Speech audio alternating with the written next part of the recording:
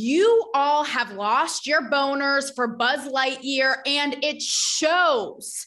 Okay. But Disney's flop isn't the only media trend, I guess, or lack thereof, that we're going to be talking about today. And we have a special guest entering the chat. And all I have to say is Wolf of Wall Street, who? Okay. Help me in welcoming Mark Lopresti. So Mark is a Wall Street vet.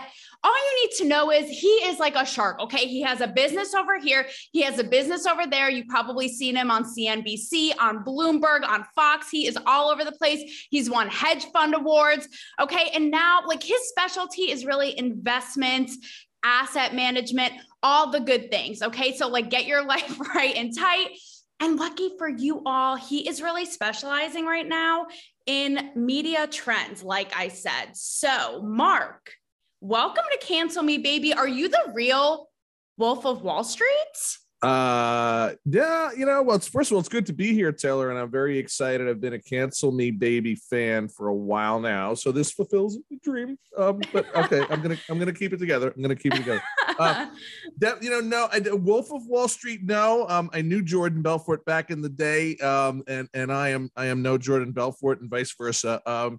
So no, shark maybe the kind shark. Look, what I do these days is I take my 20 years on Wall Street and use those powers for good, not for evil.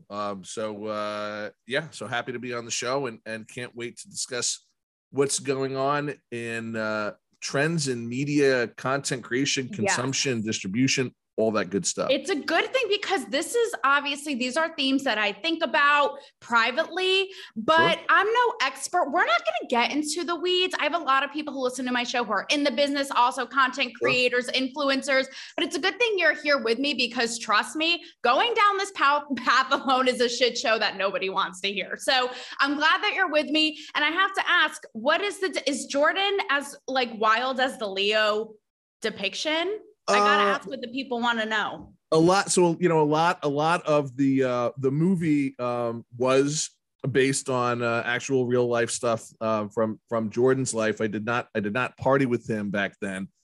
I did, however, when Leo was shooting Wolf of Wall Street, shot it all not far from where I'm sitting here in downtown Manhattan. And part of it near where I used to have a boat here at North Cove. So we actually got to spend some time with Leo. He came and guest DJ'd a full moon party that we did at my sailing club back then. So that was a lot of fun being tangentially involved. That famous scene of him on the yacht throwing money and lobsters at the FBI agents, that was shot right there. But no, I was not present for Jordan's bachelor party or wedding. It's fine. I brushed shoulders with Leo a few times, and I don't think that maybe I just wasn't young enough. But you know what? That's neither here nor there, is it, Mark? Oh my gosh. Enough said on that. Okay, so I have to paint the picture in case people are listening and not watching. Mark has like a bar setup, okay? He has a patriotic American flag. He's also my tri-state Italian brother from another mother. He's got the Italian flag going on. So also set the scene, because obviously my background is in Hollywood. Before we dive into this, set the scene, Mark, of some of who you're hobnobbing with, some of your famous like celeb friends that we would know. Paint the picture. Wow. Well, on the deal side, we do a fair amount with some pretty well-known investment faces, some sharks, let's put it that way. One shark in particular. I don't want to call out any specific names under fear that there'll be retribution in some way, shape, or form.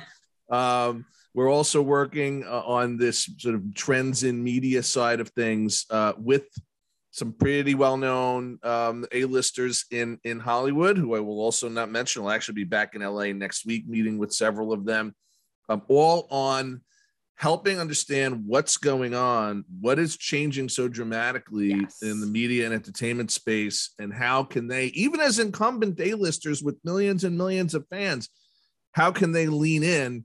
And you know what's really interesting, Taylor, about all of this? One of the big motivations for each of them, but for one in particular, is the fear that they will be canceled. This person has a multi-million dollar, multi-year contract with a major cable network. It's something that can't go much further than that.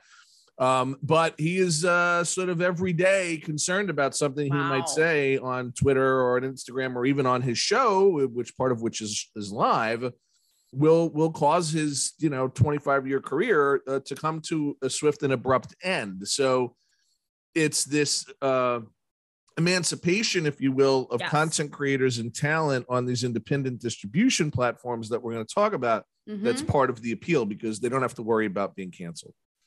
Absolutely. I love that word emancipation. That's such a good way of putting it. And all I have to say to this person is, come on, cancel me, baby. Let's have at it, Mark. Us three will go in together, and make a ton of money for the people who, aren't, woke, and we'll make it happen. So let's do this. Okay. So speaking of woke, so we're going to talk today about Disney. We're going to talk about Netflix. We're going to talk about Elon. We're going to talk about Beyonce.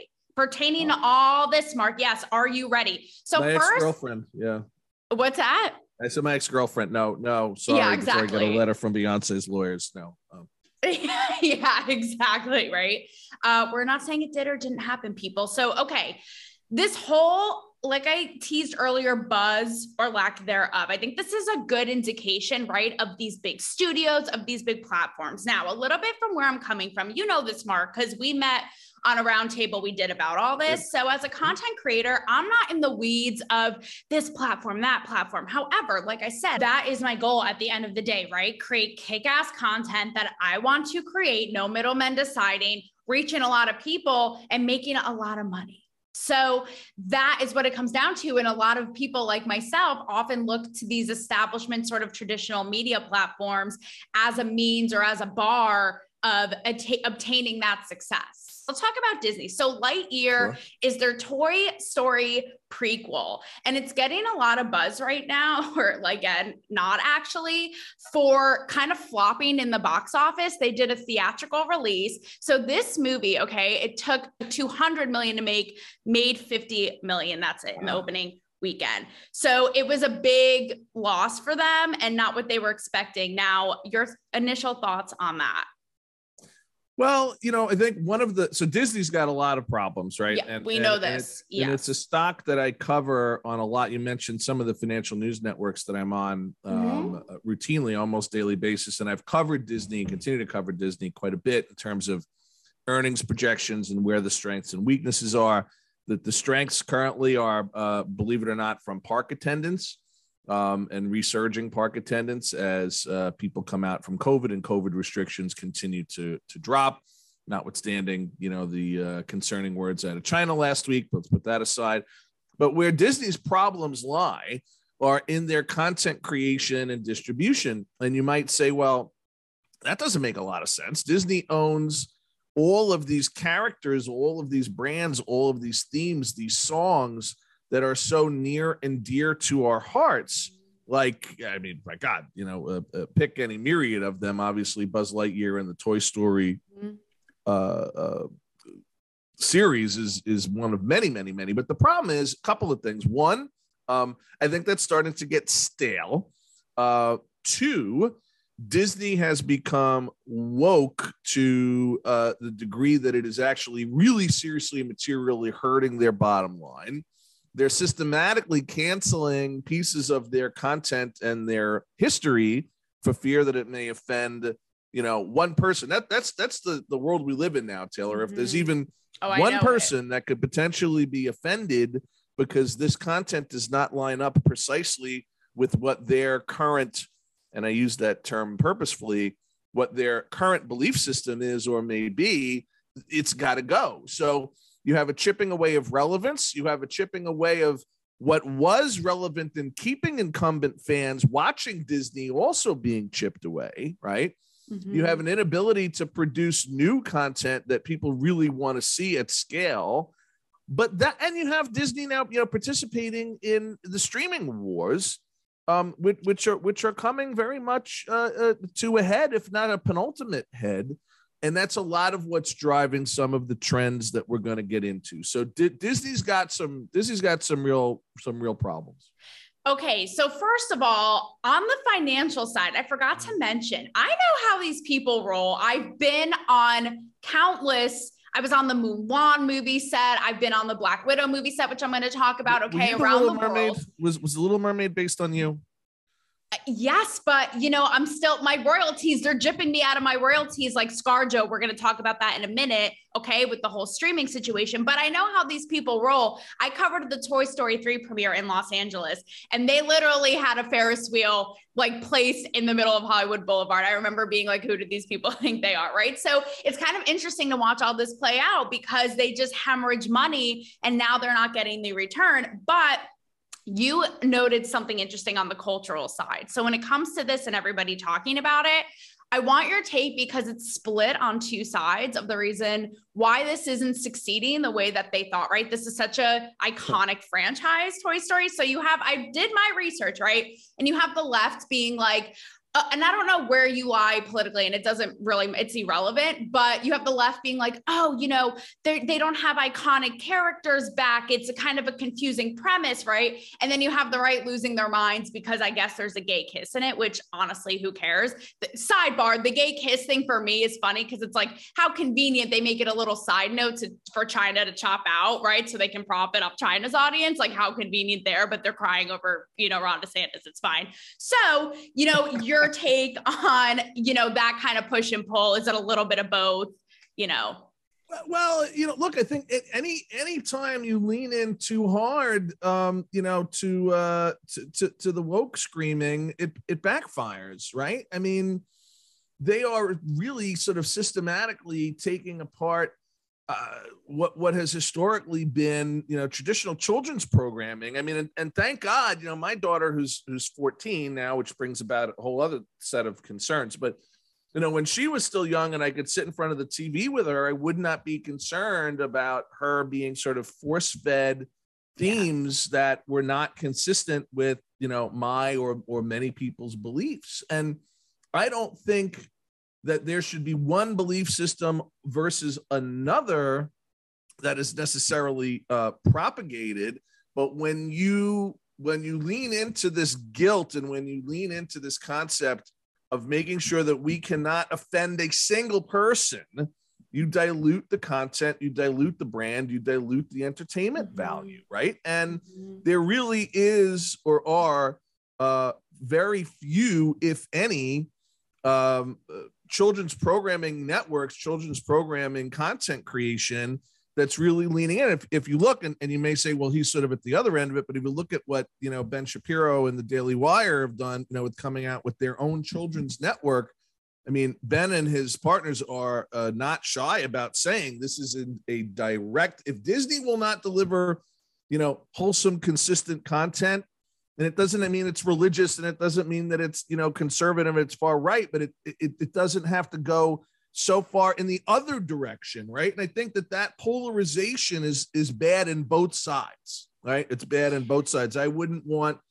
programming that pushes, excessively, Christian conservative values to people that don't want to see that either, right? But like, where's that middle ground gone? That middle ground is gone.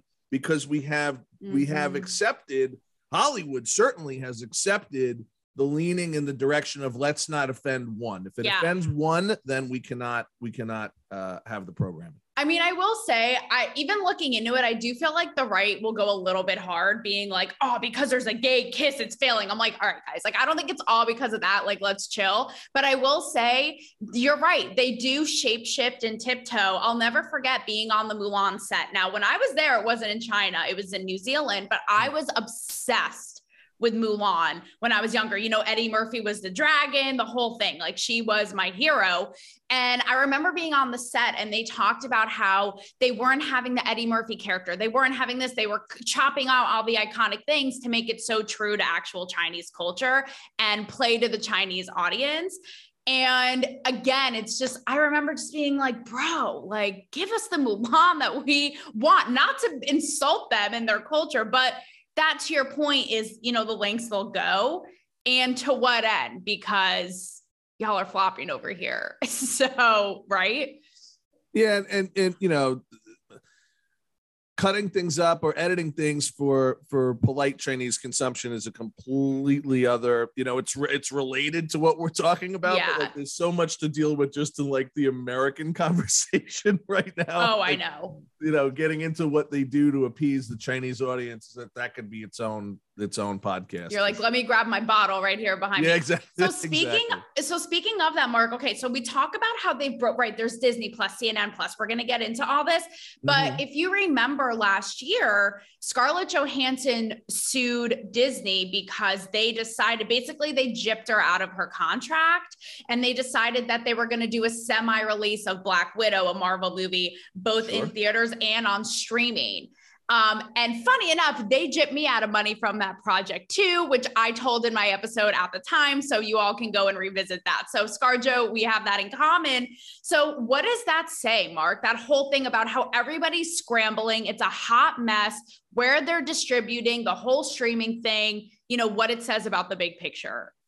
Well, look, I think what it says about the big picture, and it's similar to what happened and continues to happen in the music industry when it comes to, content creation, distribution, monetization, is that there is this desire in incumbent mainstream Hollywood to sort of put our fingers in our ears and pretend that this isn't happening, right? And what is this that's happening? It's a series of things, but it can kind of be summed up this way, and then I'll let you pick it apart.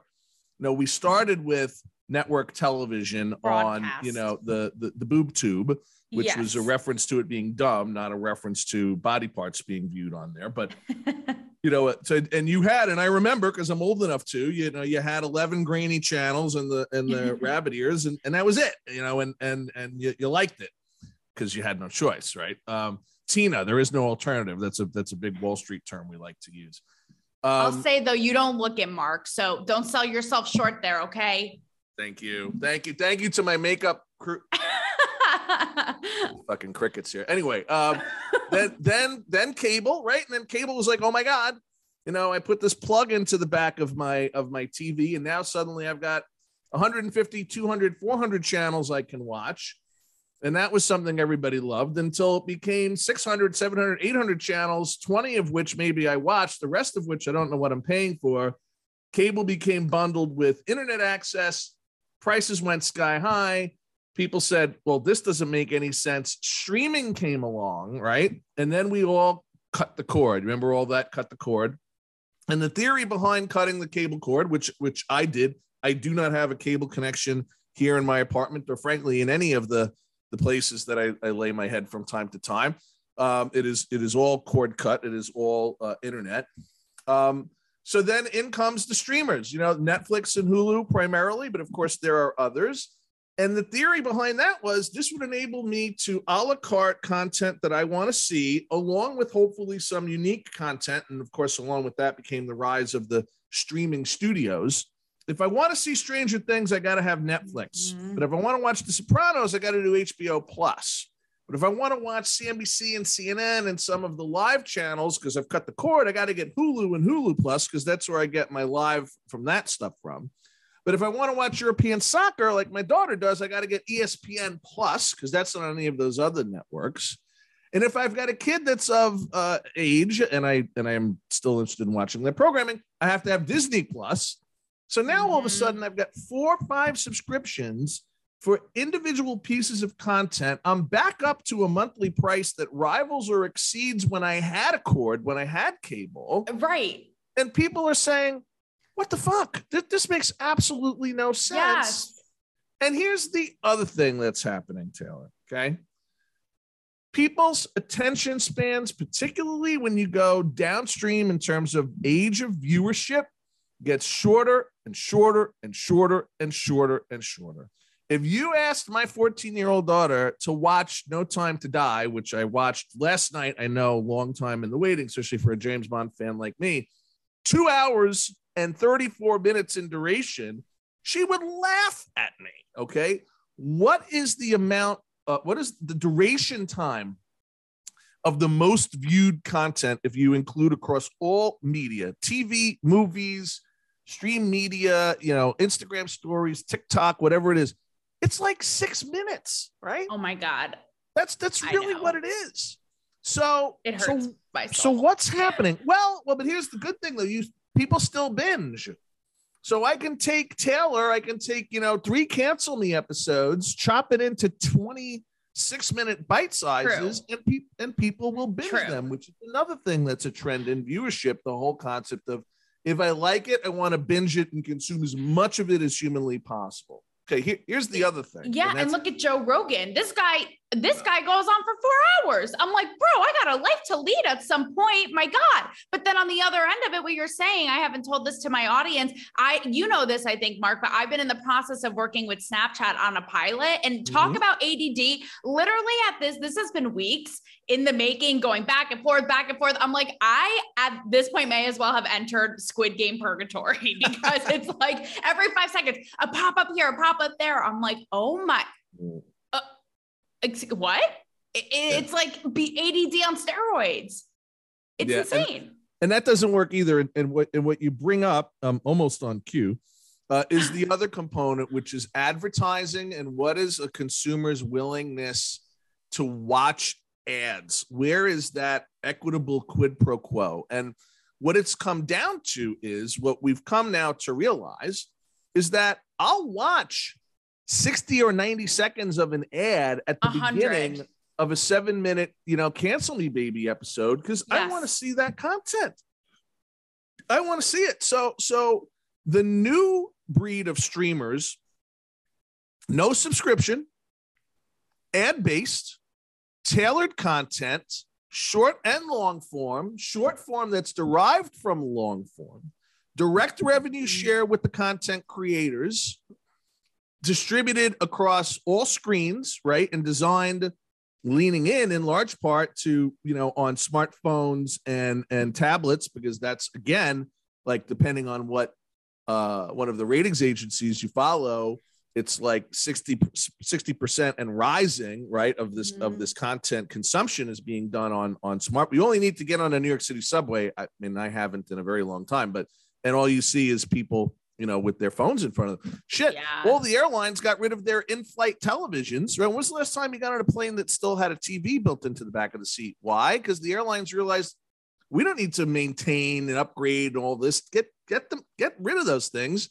Give people free Wi-Fi and let them watch on their smart devices. But here's my question for you. So even here's another indicator. I mean, don't even we are long past the funeral of CNN Plus, right? That shit flopped in like a day.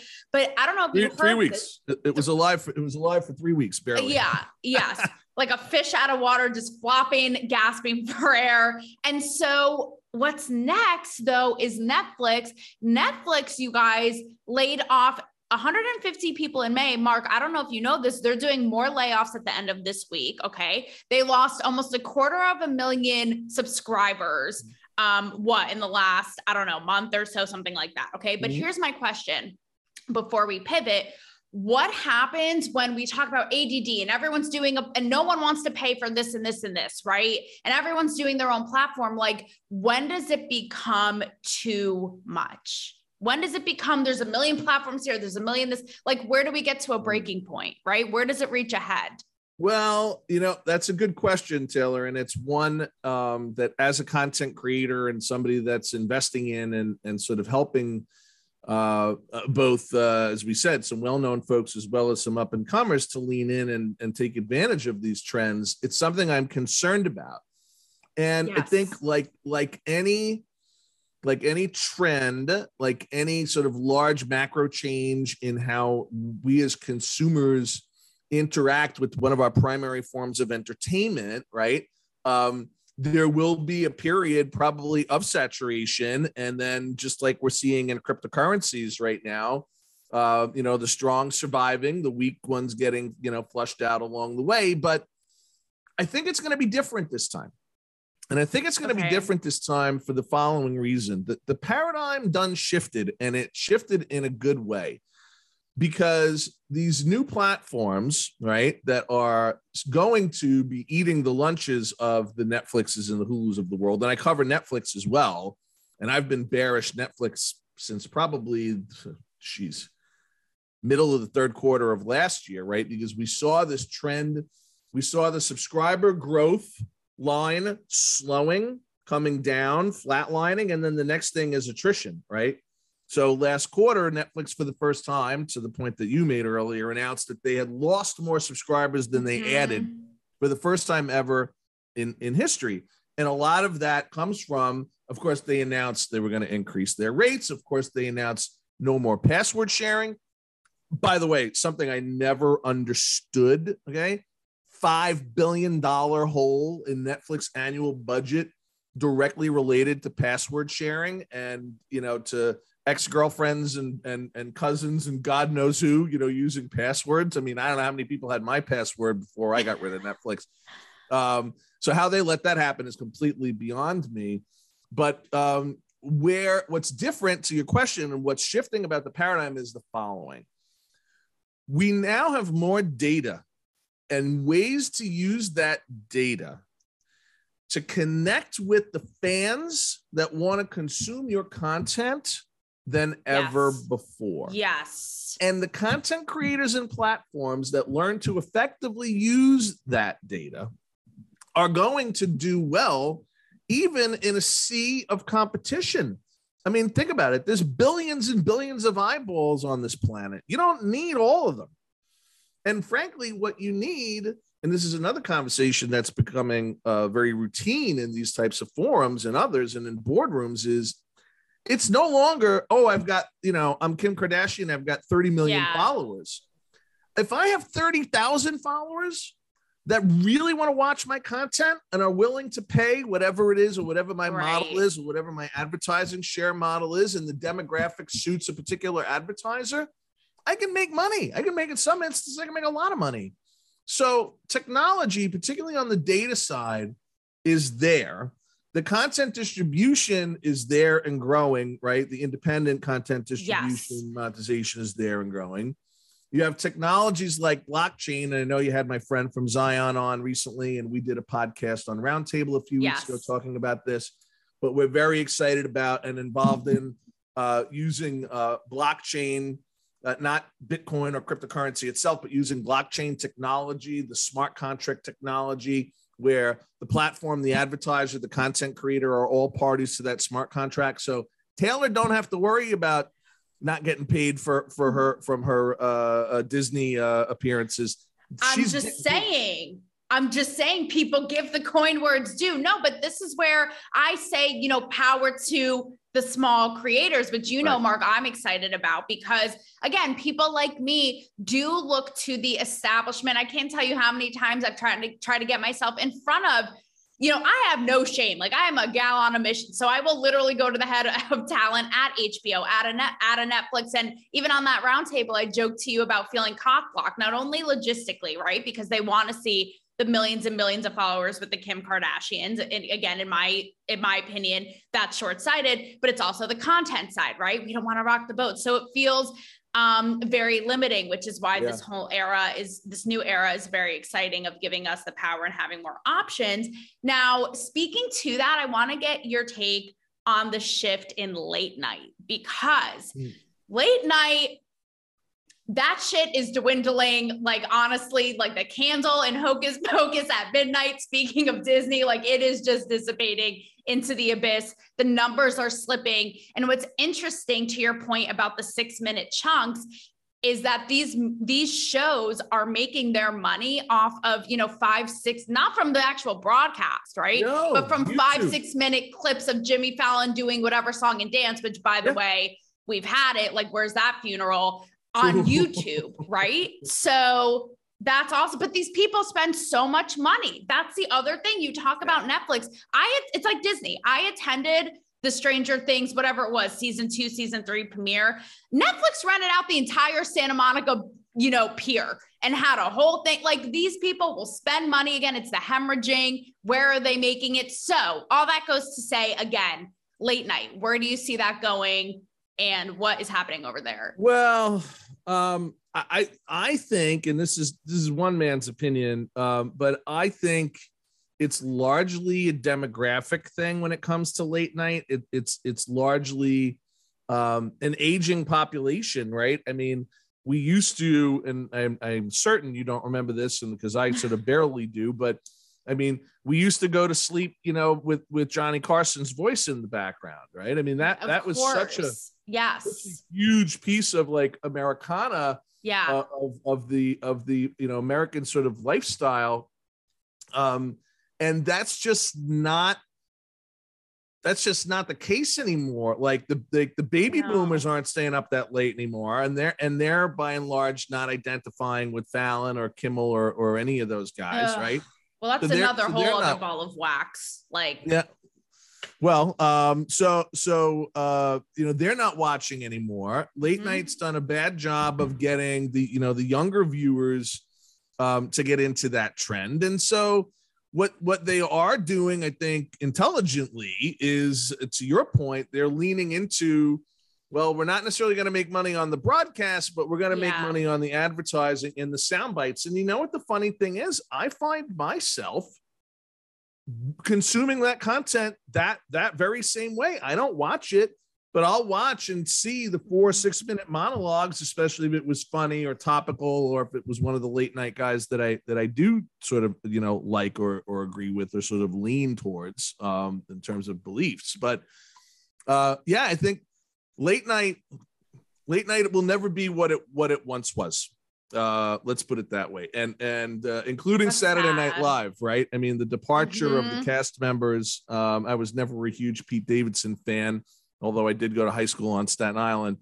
Maybe that's why I'm not a big Pete Davidson. He's doing you dirty. Yeah, exactly. But there's some big changes afoot, and I don't think 5 years from now the late night landscape's not going to look anywhere near the way it was. The days of Conan and Letterman and all of that are forlorn past. That's sad. It's sad too, because again, I feel like these networks, again, these legacy media companies won't, we talked about this on the roundtable, right? They won't reinvent themselves.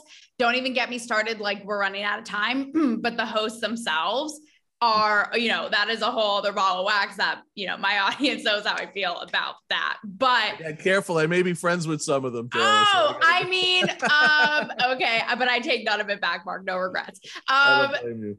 You know what else it is? I got to say this. I'm sorry, because this is, you know, you are such a great proponent of talking about what's going on. Yeah. But comedy ain't the same. It's not. I mean, if you go on YouTube and you watch clips, you don't have to go back to Carson and Rickles in the 70s to be like, holy shit, they let this go on television. Just go back to Letterman or even Conan just a few years ago. You can't. Comedy is about making fun of ourselves, about who we are as people and our frailties and our differences, and bringing people together by having a lighthearted approach to our differences. We can't, I mean, doesn't matter what it is, you know, black, white, Asian, you know, Catholic, Jewish, doesn't make a difference. Skinny, fat, you know, curvy, it does not matter. You cannot point out a physical attribute without risk of being canceled. So as a comedy writer or as a late night host, you're constantly fucking censoring yourself. I know, but they're suffering. See, like, I saw a quote recently. It was by a comedian, I forget who, and he said, you know, comedy is taking aim and offending somebody, you know, like it just is. And so to that, I say, you know, in a world of, you know, Jon Stewart's, be a Ricky Gervais. Like, that is just how I feel about that. And those guys are the ones, you know, coming out on top, I think. So, I mean, I just watched Ricky Gervais's new Netflix special. I don't know if you have, but he literally, I mean, he really gives no shits. Like, it is like pedophilia, race, trans, like disabled children. Like, he just really, so his I don't remember what year it was, but a special that he did where he used a book, and I'm Catholic, so I'm going to put it out there, that he used a book that he got in like third grade religion class about Noah's Ark. I've probably seen that 1,000 times, and I will have some splaining to do if I ever make it up there. But it is one of the funniest goddamn things. And I was born and raised Roman Catholic, and I consider myself Catholic and God-fearing, and I can watch that and not be like, Cancel him. We can't have that on there because it's offensive to Catholics. No, 100. I laugh at joke. Like he even opens with a joke aimed at women, like a Jew joke. I'll take. You know what? I'll have it all day long. Like I'm here for it. That's what it's all about. So here's the deal, Mark. I won't show Beyonce's people if you don't show your late night hosts. We'll call it a deal and we'll be good. So speaking of Beyonce, a way to wrap all of this up, right, is even kind of what we're talking about with comedy. I've said this for a long time on my show. Something that I aim to be actually a part of is coming out of all of this, you know, whether it be logistically and culture-wise, like the stifling nature of it all is a renaissance, right? In culture and in media. Now, oddly enough, Beyonce is coming out with a new album. It's called Renaissance. And she just dropped, I think like 2 days ago, her first single off of it. And it's all about like throwing caution to the wind and not giving a shit and all this, right? So with that said, on a good optimistic pep in our step note, where do you see all of this going when it comes to people and creators, you know, whether it be the Taylors or the Beyoncés, right? Going into this renaissance, having control, having power, reaching their audience, whether it be, you know, the Warner Brothers, the record labels, whatever it is, right? Where do you see all this going in a good way? Well, you know, first of all, big shout out to my first and true love, Beyonce. You still haven't called me back, but yeah, I'm holding out hope. Don't tell my girlfriend. But no, look, here, Taylor, the good news is the following, right? All of these changes, if you remember that sort of the evolution of content consumption and distribution from, you know, TV, cable, streaming 2.0 and 3.0 that we're going into now. All of that puts more power in the hands of the content creators, which means they will have more freedom and independence. If I don't have to worry about the Warner Brothers Standard and Ethics Committee telling me I can't put this on my album, right, from a music perspective, or I can't put this in my movie because they're not distributing, okay, or they're not the exclusive distributor at the top of the food chain that gets to make those decisions. If I'm independent of those incumbents, then freedom to have what I want in my content comes with it. Now, the incumbents are not going to be quick to tag along on this. They're going to remain, in my opinion, ingrained in this woke, because there's no other way to put it, this woke culture, and not being able to offend a single person to the detriment of good humored comedy that I think brings people together, not tears them apart, in my humble opinion. But the trend is in favor of that independence that will enable freedom to say what is still within the bounds of reasonable, you know, comedy that allows us to poke fun at ourselves and what makes us unique and different, which I think is needed and healthy. Mm-hmm. So the trend is in the right direction, but it's going to be slow.